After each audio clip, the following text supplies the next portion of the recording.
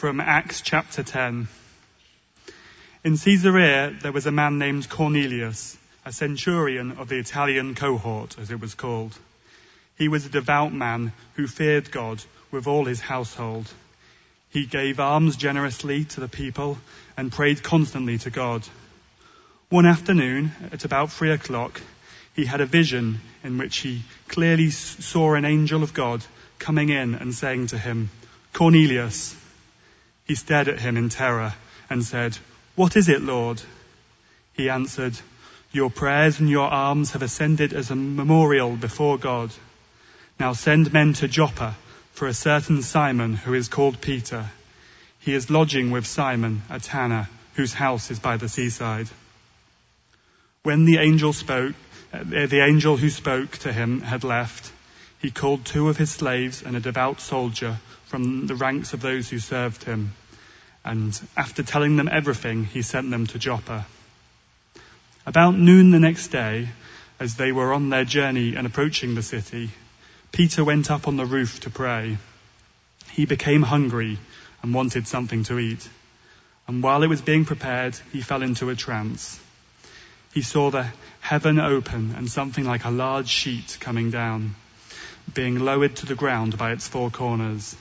In it were all kinds of 4-footed creatures and reptiles and birds of the air. Then he heard a voice saying, "Get up, Peter, kill and eat." But Peter said, "By no means, Lord, for I have never eaten anything that is profane or unclean." The voice said to him a second time, "What God has made clean, you must not call profane." This happened 3 more times, and then the thing was suddenly taken up to heaven. Now Peter was greatly puzzled about what to make of the vision that he had seen. Suddenly the men sent by Cornelius appeared. They were asking for Simon's house and were standing by the gate. They called out to ask whether Simon, who was called Peter, was staying there. While Peter was still thinking about the vision, the Spirit said to him, "Look, 3 men are searching for you. Now get up, go down, and go with them without hesitation, for I have sent them." So Peter went down to the men and said, "I am the one you are looking for. What is the reason for your coming?" They answered, "Cornelius, a centurion, an upright and God-fearing man, who is well spoken of by the whole Jewish nation, was directed by a holy angel to send for you to come to his house and to hear what you have to say." So Peter invited them in and gave them lodging. This is the word of the Lord. Thanks be to God. I realize that the main character in that story, his name is also Peter. We did not intend that. We just really love his voice and his person. All right. Hey, everybody. I get to share the teaching this morning, and I'm super excited. I'll also say, just by way of getting going this morning, it is the tail end of summer. So like our kids start school tomorrow. Anybody else have family that's starting school in the next couple of weeks? And one of the things that happens in the summer is we get used to a different set of people every Sunday. Because everybody's traveling, everyone is seeing family, or the beach is just very like siren song calling you. And so I'm really excited because I'm getting to see a lot of you that I haven't seen in a little bit. And it's a joy. Corey said as we were getting ready to come in here for service, it feels like there's some fun energy here. My guess is there's some fun energy here because y'all are here. So thanks for being here. If you've got a Bible, you can turn to Acts chapter 10. We're looking at this story. This story is insane. I feel like I've become so used to, and some of you have too if you grew up in church for any length of time, you get used to the big stories in the Bible, and they become so familiar, like well-worn, slick over time, that you can forget. I can forget that these are crazy stories. This is one of those stories that is so deeply unsettling. In fact, would have never happened had God not lit a fuse and really gotten this energy in motion. But first, I want to start with this question I always ask to parents of multiple children. I have this question I ask, and it's not a question I ever want to get a serious answer to. And in fact, if I got a serious answer to it, then we would have to have follow-up conversation. But if you have more than one kid, and at some point I've asked you this question, which one's your favorite of your kids? All right, raise your hand if you've got multiple children in your life. And raise your hand if you've got a favorite. We've got a few hands still up. I love your honesty. You can put your hands down so no one sees you. You're not supposed to pick favorites, right? Now, depending on what the day has been like or the week has been like, I always, Judah, do you feel like we have favorites? Don't answer that question. My kid's up here. Ruthie's in the back. But you're not supposed to have favorites if you're a parent. You're supposed to love all of your children the same. You don't like them all the same at all the right times, but you're supposed to love them the same. You're not supposed to have a favorite. However, and I didn't think that I have a brother. He's a little younger than me. I never thought that explicitly my parents had a favorite kid, but I grew up with a brother, with a sibling. And so for various reasons at various times, we would enter into friendly competitions, right? If you have a sibling, or a close, like cousin or something, you may have had this experience where you're sort of pitted against one another, and probably the first competition was just a good old-fashioned foot race. If your guardians were really ambitious, then maybe it was like a good old-fashioned, like, crawling race. I don't know how quickly sibling rivalries begin. But yeah, you have this sibling foot race, and the race is not just to figure out who's the fastest. Right? If you're the kid, what's the race about? It's not even just about winning, it's about dad's approval. Right? You assume that if you can run faster than your siblings, then whoever sent you on that race is keeping score. This is like lodged deep in our 6-year-old brain, and we all kind of carry that 6-year-old brain around with us. And it's not exactly just our parents' approval that we're after in the race. It's this like sense of secure love. If you just want to continue to kind of build this thing out. It takes a little bit of time for kids to grow up. And if you've got parents who are stable, functioning, to trust that they love you and they love your siblings, and that the love for them has not diminished their love for you. That in fact, love has this kind of generous exponential quality to it. It grows as the need arises. But when you're younger, and you see this all the time, right? Like, I'm sure, Blake, you've thought about with Lincoln, when baby gets here, like, what's Lincoln gonna do? How's Lincoln gonna handle sharing mom and dad? And of course, Lincoln's gonna have to figure it out. He's a cool kid, but at some point he's gonna get jealous and assume that mom and dad can't love him and another person at the right amounts. It's going to create a crisis, and y'all are going to have a lot of fun parenting through that. And you'll get the gray hair that we've all gotten and all of those sort of things. Most of the book of Genesis is about this. It's about sibling foot races and trying to figure out who mom and dad and the God knows mom and dad love the most. It's just sibling rivalry after sibling rivalry. Today's story is a little bit about that. About this thing that we all do, which is assume that someone is keeping score, and that it's our job to make sure that our scorecard is filled to the right amount so that we get on the inside and not on the outside. When we think about the early church and we think about this story in the book of Acts, a lot of times, again, the understanding I've brought to it is that this is the story of other people outside of the faith coming into the faith. So like, look at all of these people who are being saved. You've got the disciples, you've got these early followers of Jesus, and they know this story, and they are kind of on the inside of this Jesus movement known as the Way. But there are all of these other people that don't yet know, and so they go out and they preach. It says that they preach in Jerusalem, and then in Judea, and Samaria, and then off into the ends of the earth. When we met the story of the eunuch, that was like the ends of the earth story. And there is this sense that these outsiders are being brought in to God's family, and that is partly true. But also, this is happening.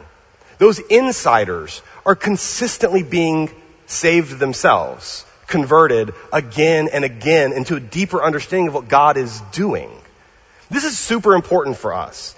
You all chose to be here this morning, which means the vast majority of you have some kind of resonance with the Jesus story.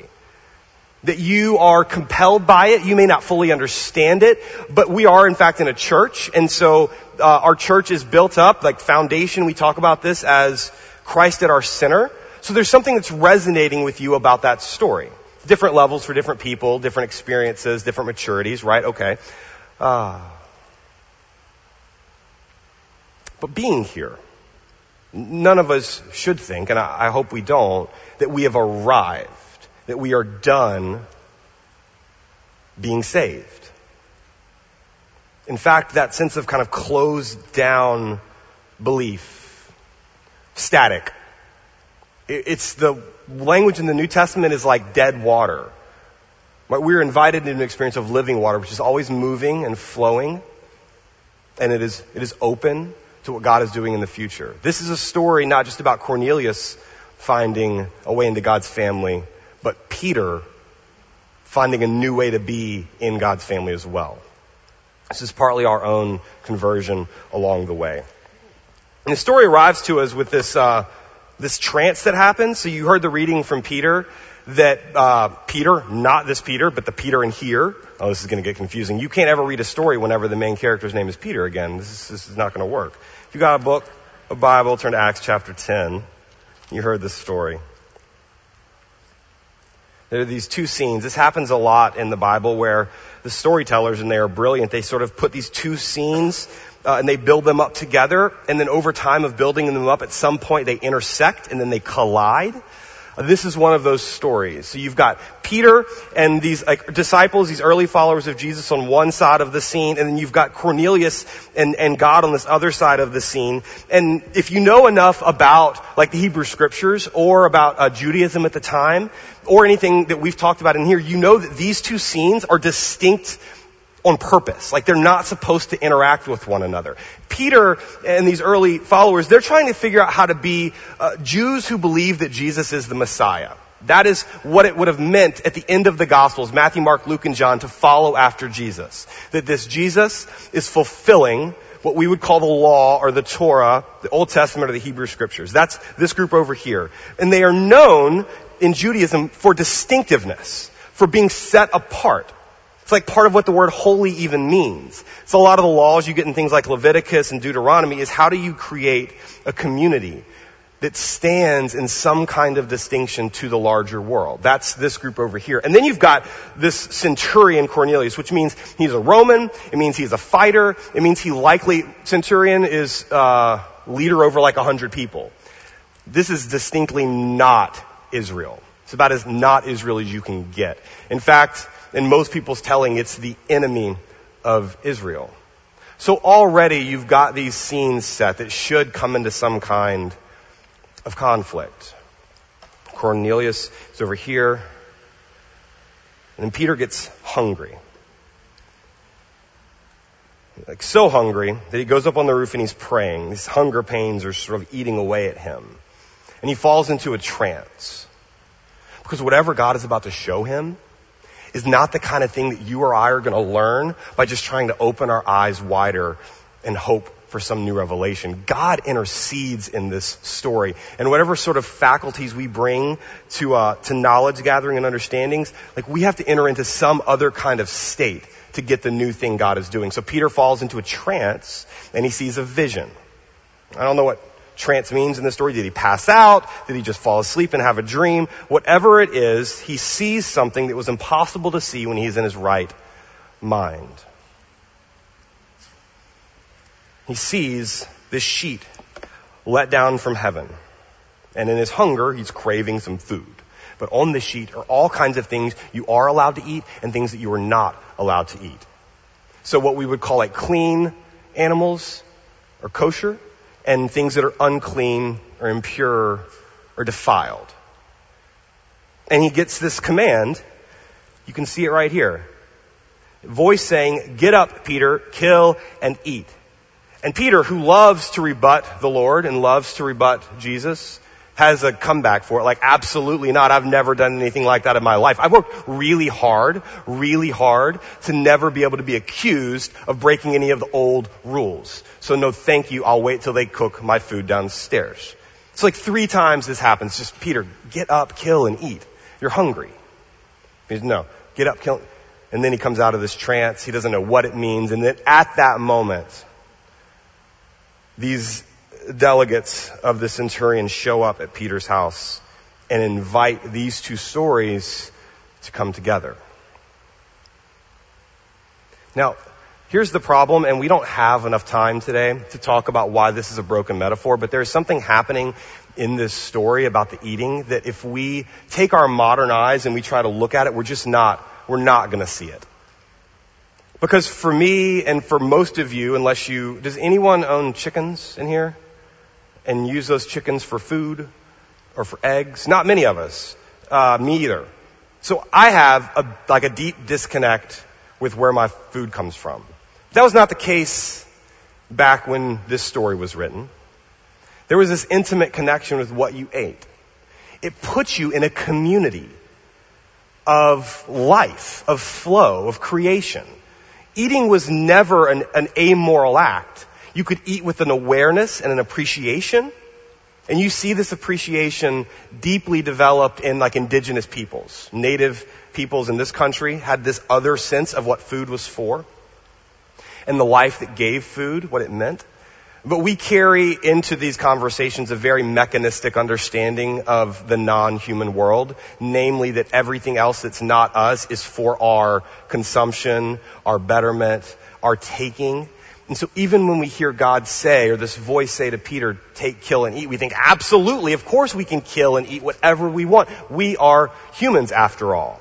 That's how we make use of creation. This is a dangerous logic. And in fact, we've been spending some time as a board back with our kind of core principles as a church, and one of these core principles is around stewarding creation well, that we have an awareness that we are in this kind of web of relationships. And so I'm going to ask if you would bring that understanding into the scripture, this web of relationships. It's the only way we're going to understand the scandal of what this voice is telling Peter to do. So this is the old way and the more common way that it's understood that humans are in a relationship with God. Namely, that all of us, because we are made in the image of God, that we have a relationship to God that can be mediated one-to-one. This sort of intimate, personal, you can describe it in different ways. But that there is this other non-human part of creation that is sort of off in the sidelines, and we can pull it into conversation with our faith if we need to, like if it's time to sacrifice on the altar. But otherwise, our relationship is with God, and then that which is not human is just kind of out here for our use. Dominionism is the fancy word for this understanding of the world, and it's super dangerous. But it is insanely prevalent. There are these images that I carry around with me, and there's this image I'm going to show you that I've carried around with me for about 15 years. It just kind of sits at the core of my own theology. And it's the correcting of this image, which is this.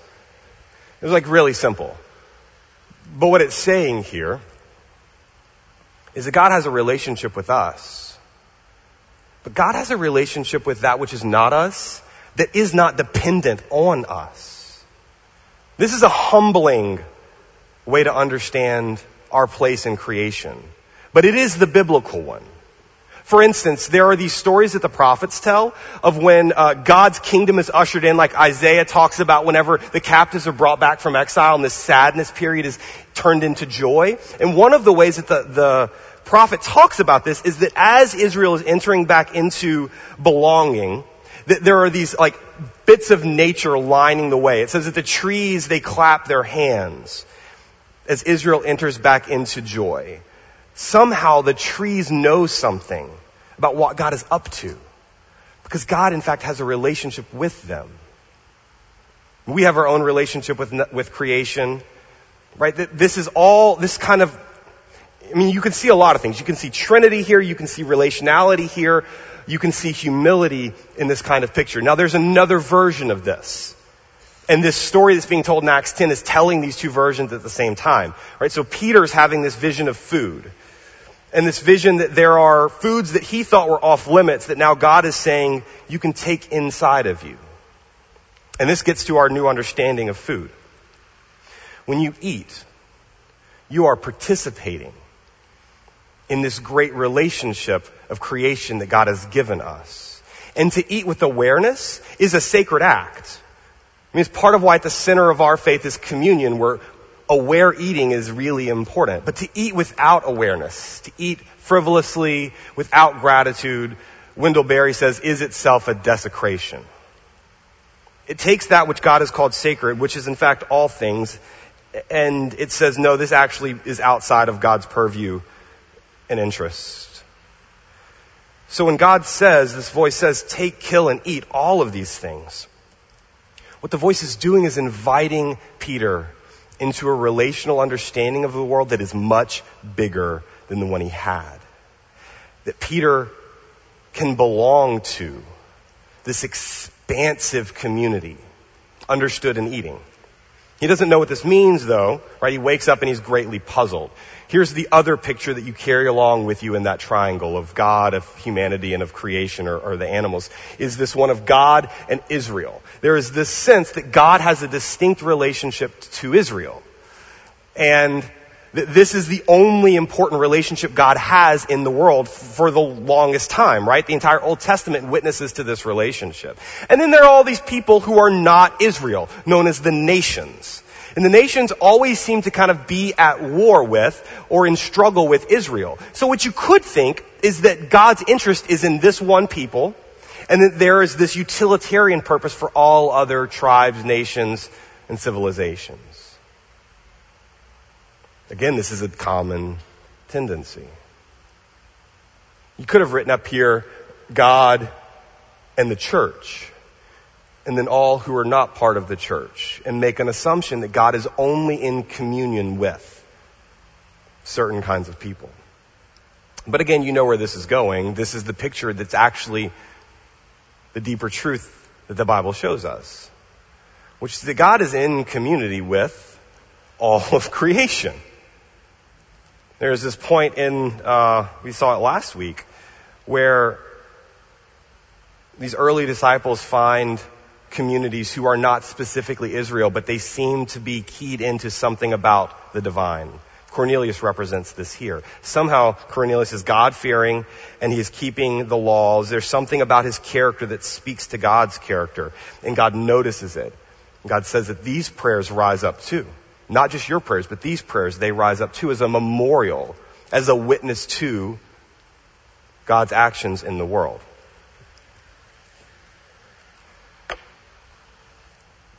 Inside of both of these new understandings is this reality that eating is itself a kind of joining. And so when Peter says, I've never and I never will, it is partly a sense of righteousness, but it is also partly a sense of boundaries, of what Peter says he could never belong to. What does Jesus get in trouble for in the Gospels over and over again, if not eating with the wrong people? And the problem with eating with the wrong people is that you might get associated with those kinds of people. And this little quote under here you should recognize from the words we use in communion. Jesus invites us into another kind of eating that is itself a kind of joining. And if what we're following after, who we're following after, is the risen Christ, then we're going to have to go where Jesus goes. And Jesus goes to places that are going to mess with our reputations and our sense of boundaries, of identity, who's in and who's out. Take and eat. This is my body, which is broken for you. Or this is my blood, which is poured out for you.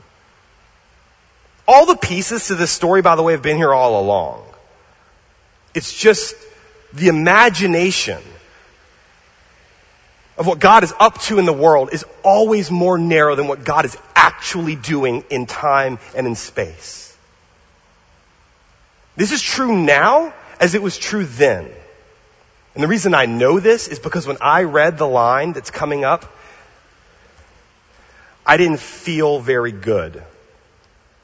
This is the image of what was being invited into. This sense of a circle, and I'm borrowing this from Father Greg Boyle from Homeboy Industries, has this line about, imagine this circle of compassion, of care, of who you allow in your group, and now imagine no one standing outside that circle. That's his kind of mission and thesis statement for Homeboy Industries. That there are folks in our society who are tossed aside, and Jesus goes to them, and by going to them, expands the circle of belonging to include even them. There's no way that Peter thought the circle was big enough to include Cornelius. There's just no way. He's a centurion. He's not a Jew. He's likely presided over crucifixions and such. Like, right, this doesn't work like this. And yet, this is the picture of what God is inviting us into. Peter says, as they have their conversation a little bit later, and this is like the thesis statement for today, Peter speaks to them. Finally, Peter and Cornelius meet, and there's this invitation for Peter to share. And Peter's blown away that he even has a chance to share, much less what this might mean. But he's starting to put the pieces together. And he says, this is verse 34 of chapter 10. I truly understand that God shows no partiality. Man, how does this feel to you? This didn't feel like good news to me when I read it. And in fact, it still barely feels like good news to me if I'm being honest with you, because I have been practicing being good. I have been practicing keeping the rules, policing the boundaries. Like no partiality? How about just like less partiality? You know what I mean? Like let's be honest.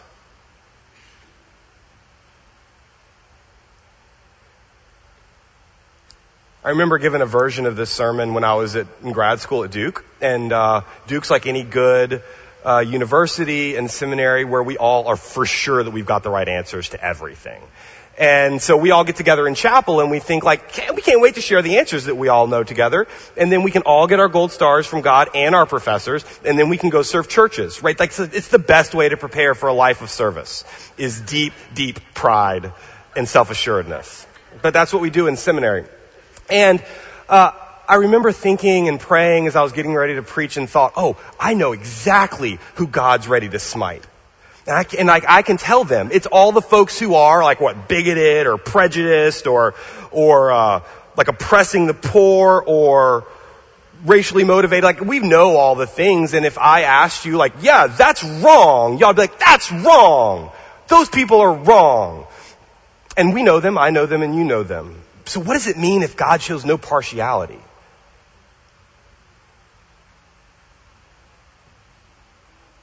There are people that I do not think belong.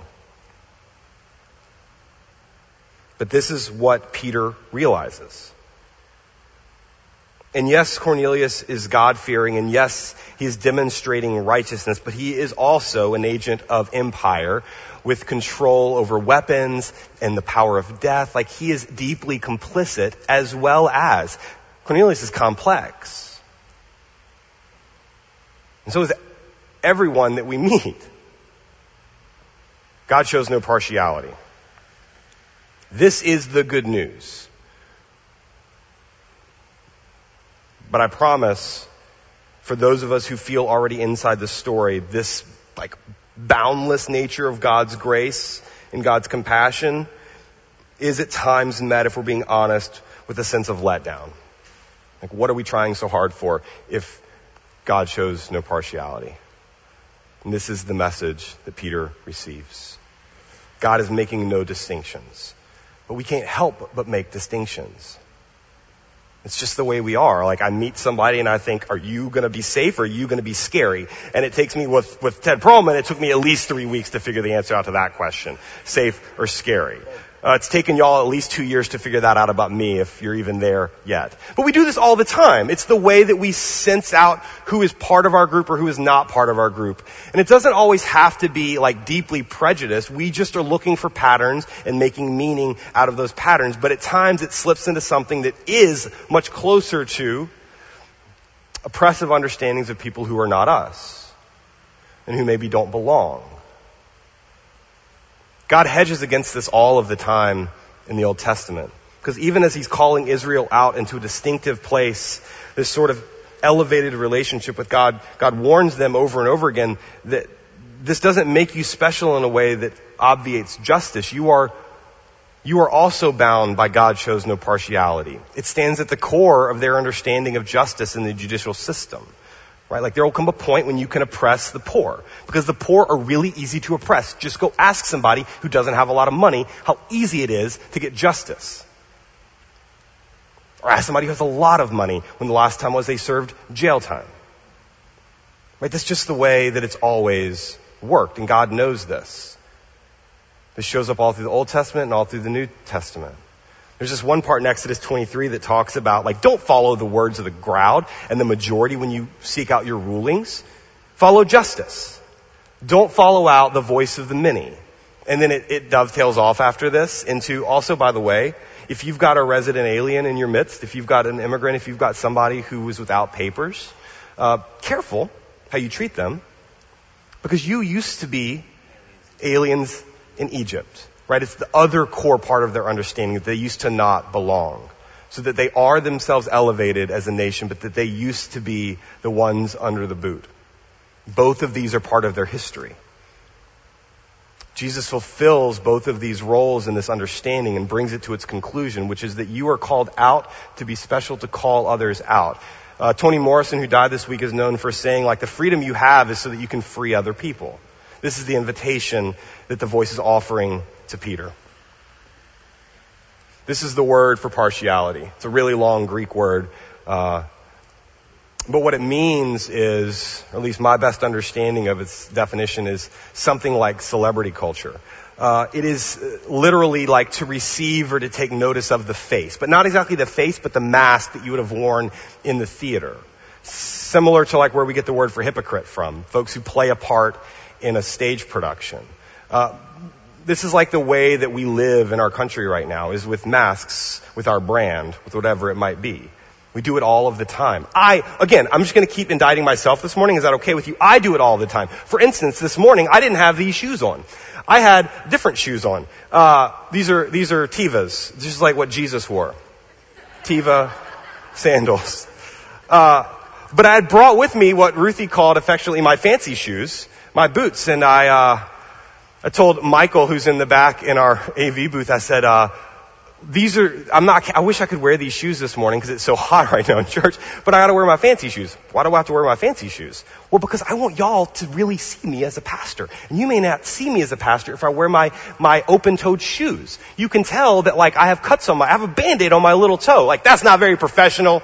I gotta put my mask on so that you all see me the way I want you to see me.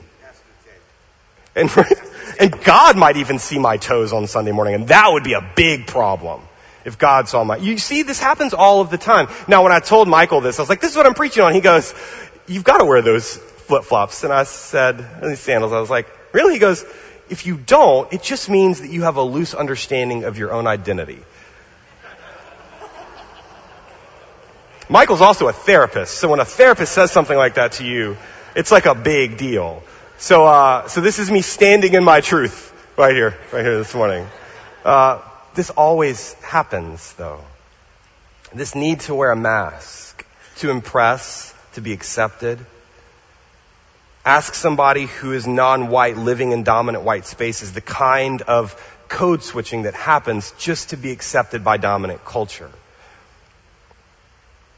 How dangerous it can be to have to keep putting that thing on. I mean, part of what is being revealed here is that we can just be ourselves as God has made us to be. And we talked a few weeks ago about the eunuch. Like, that's the story that God is telling, is that God has made us in a way that God delights in. And a lot of the lines that we have drawn are just not that interesting to God. It is not the way things are right now in our country, and I'm really sorry for that.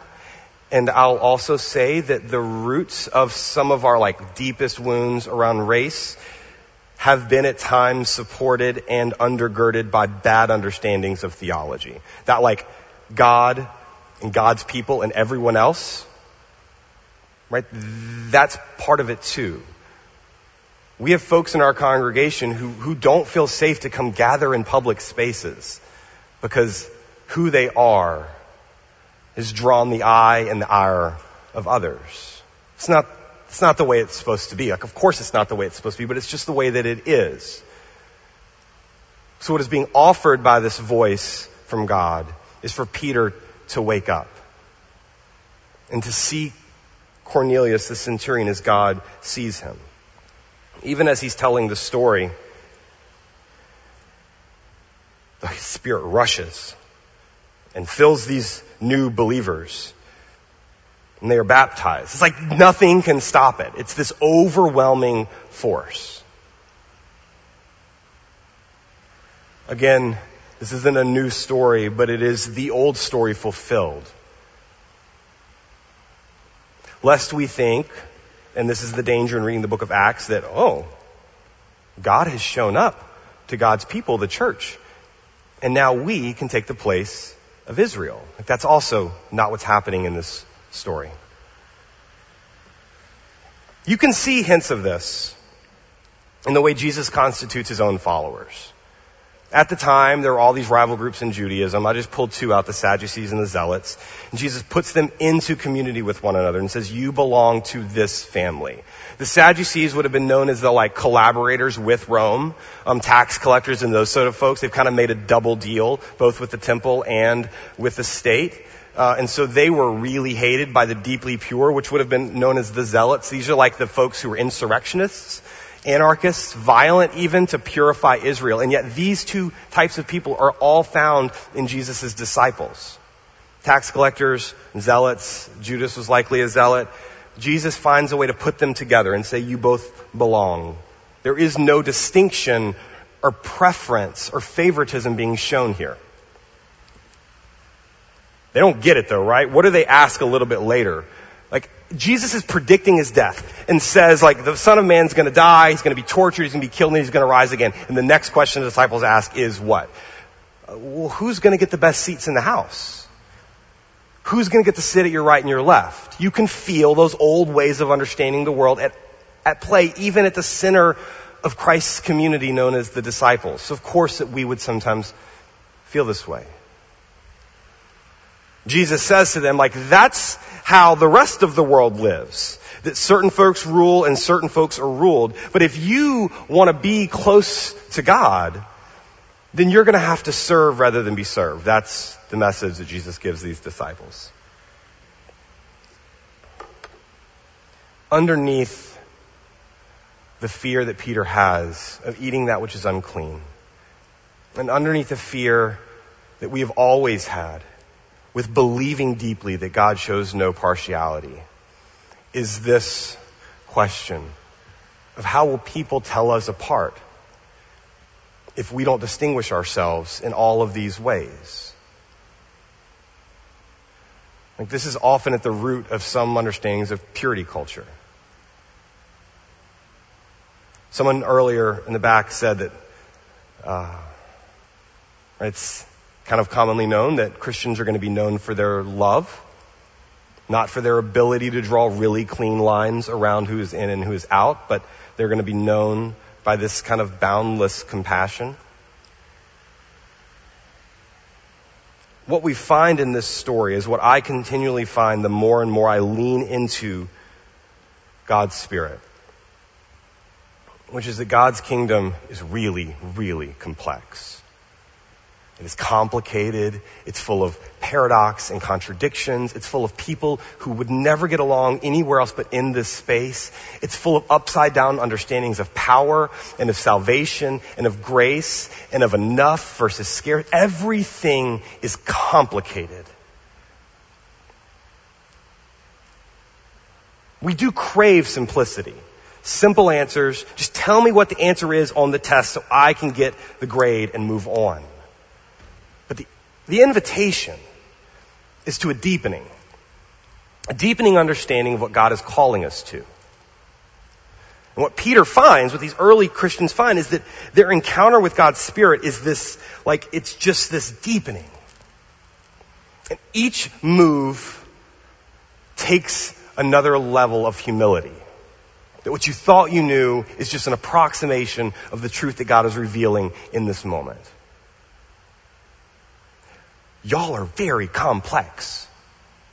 I could just pick out this row right here and draw a little circle, and there would be all kinds of difference and all kinds of different opinions. And if I asked each of you, how are we going to solve homelessness? You'd be like, well, I know, and I know, and I know, and I have no idea. Right? We are complex. What does your family look like back there? And what does your family look like over there? Is it the same? Is it two kids and a white picket fence? Probably not. It's all kinds of things. God's kingdom has never been reducible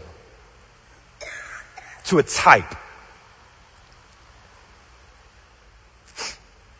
The other thing that we find in this story is this follow-up. And this is what I'll end with. some of the folks who weren't in this story, some of the other followers of Jesus hear that Peter has been fraternizing with the centurion, and they are confused, to say the least. They're probably about to pull his ordination papers. Just don't do that. So he tells them the story of what's happened. Tells them the story of the vision, tells them the story of meeting with this centurion, and says, the Spirit told me to go with them and to not make a distinction between them and us, which is like often the core of religious experience, distinctions between them and us. If God gave them the same gift he gave us when we believed in the Lord Jesus Christ, and here's the question: who am I that I could hinder God? This is the question I want to leave you with. Because when he asks it, they fall silent and are amazed. Then after silence, they praise. Who am I that I could hinder God? What I see at work in this story is what I see at work in the world. What I see at work in this congregation on the days when we truly believe it. Which is that God's Spirit is moving and active. And a lot of the time our job is to just settle down, embrace humility, and step into the flow of what God is doing. It means we have to let go of certain assurances, let go of certain anchors, and trust that God is with us.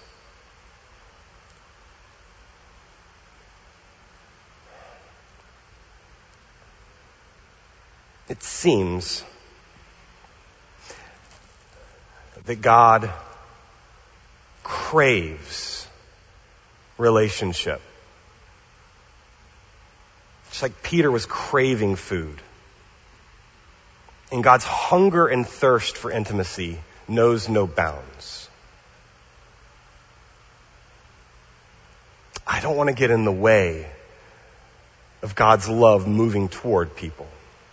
God's invitation and compassion, this circle of belonging. And I don't believe you do either. Sometimes the answer to the call of faith is just to relent of what we think we know is best and to trust that God is moving. And who would we be to hinder that movement? I'm going to ask if the worship team would come up as we enter into a time of prayer together.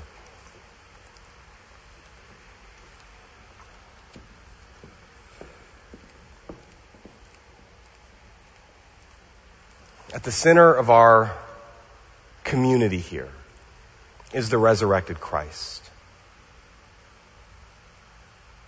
We have one common confession of faith, which is that Jesus is Lord. And our goal as a congregation is to make that more and more true in each of our lives over time. The song we're going to sing here is an older song, a hymn called The Church's One Foundation. It's Jesus Christ our Lord is the first line. And if that is true, then can we follow this Christ where he's already gone into homes that we think are off limits, into relationships that would scandalize us, into the folks that we think are outside of God's love and compassion, to deeply believe that God shows no favoritism. God loves all of God's children. Would you pray with me? God, who are we to hinder you, your Spirit and your movement? Give us a humility to trust, to let go, and also that we would fall into your embrace. That we would feel ourselves caught. Know that your love is not contained just at our own person, but extends out throughout all creation. Give us a sense of kinship so that those who are in your care would be seen by us as in your care, that they are already with you. We pray all of this In the resurrected name of Jesus. Amen. Amen. Thank you, Pastor.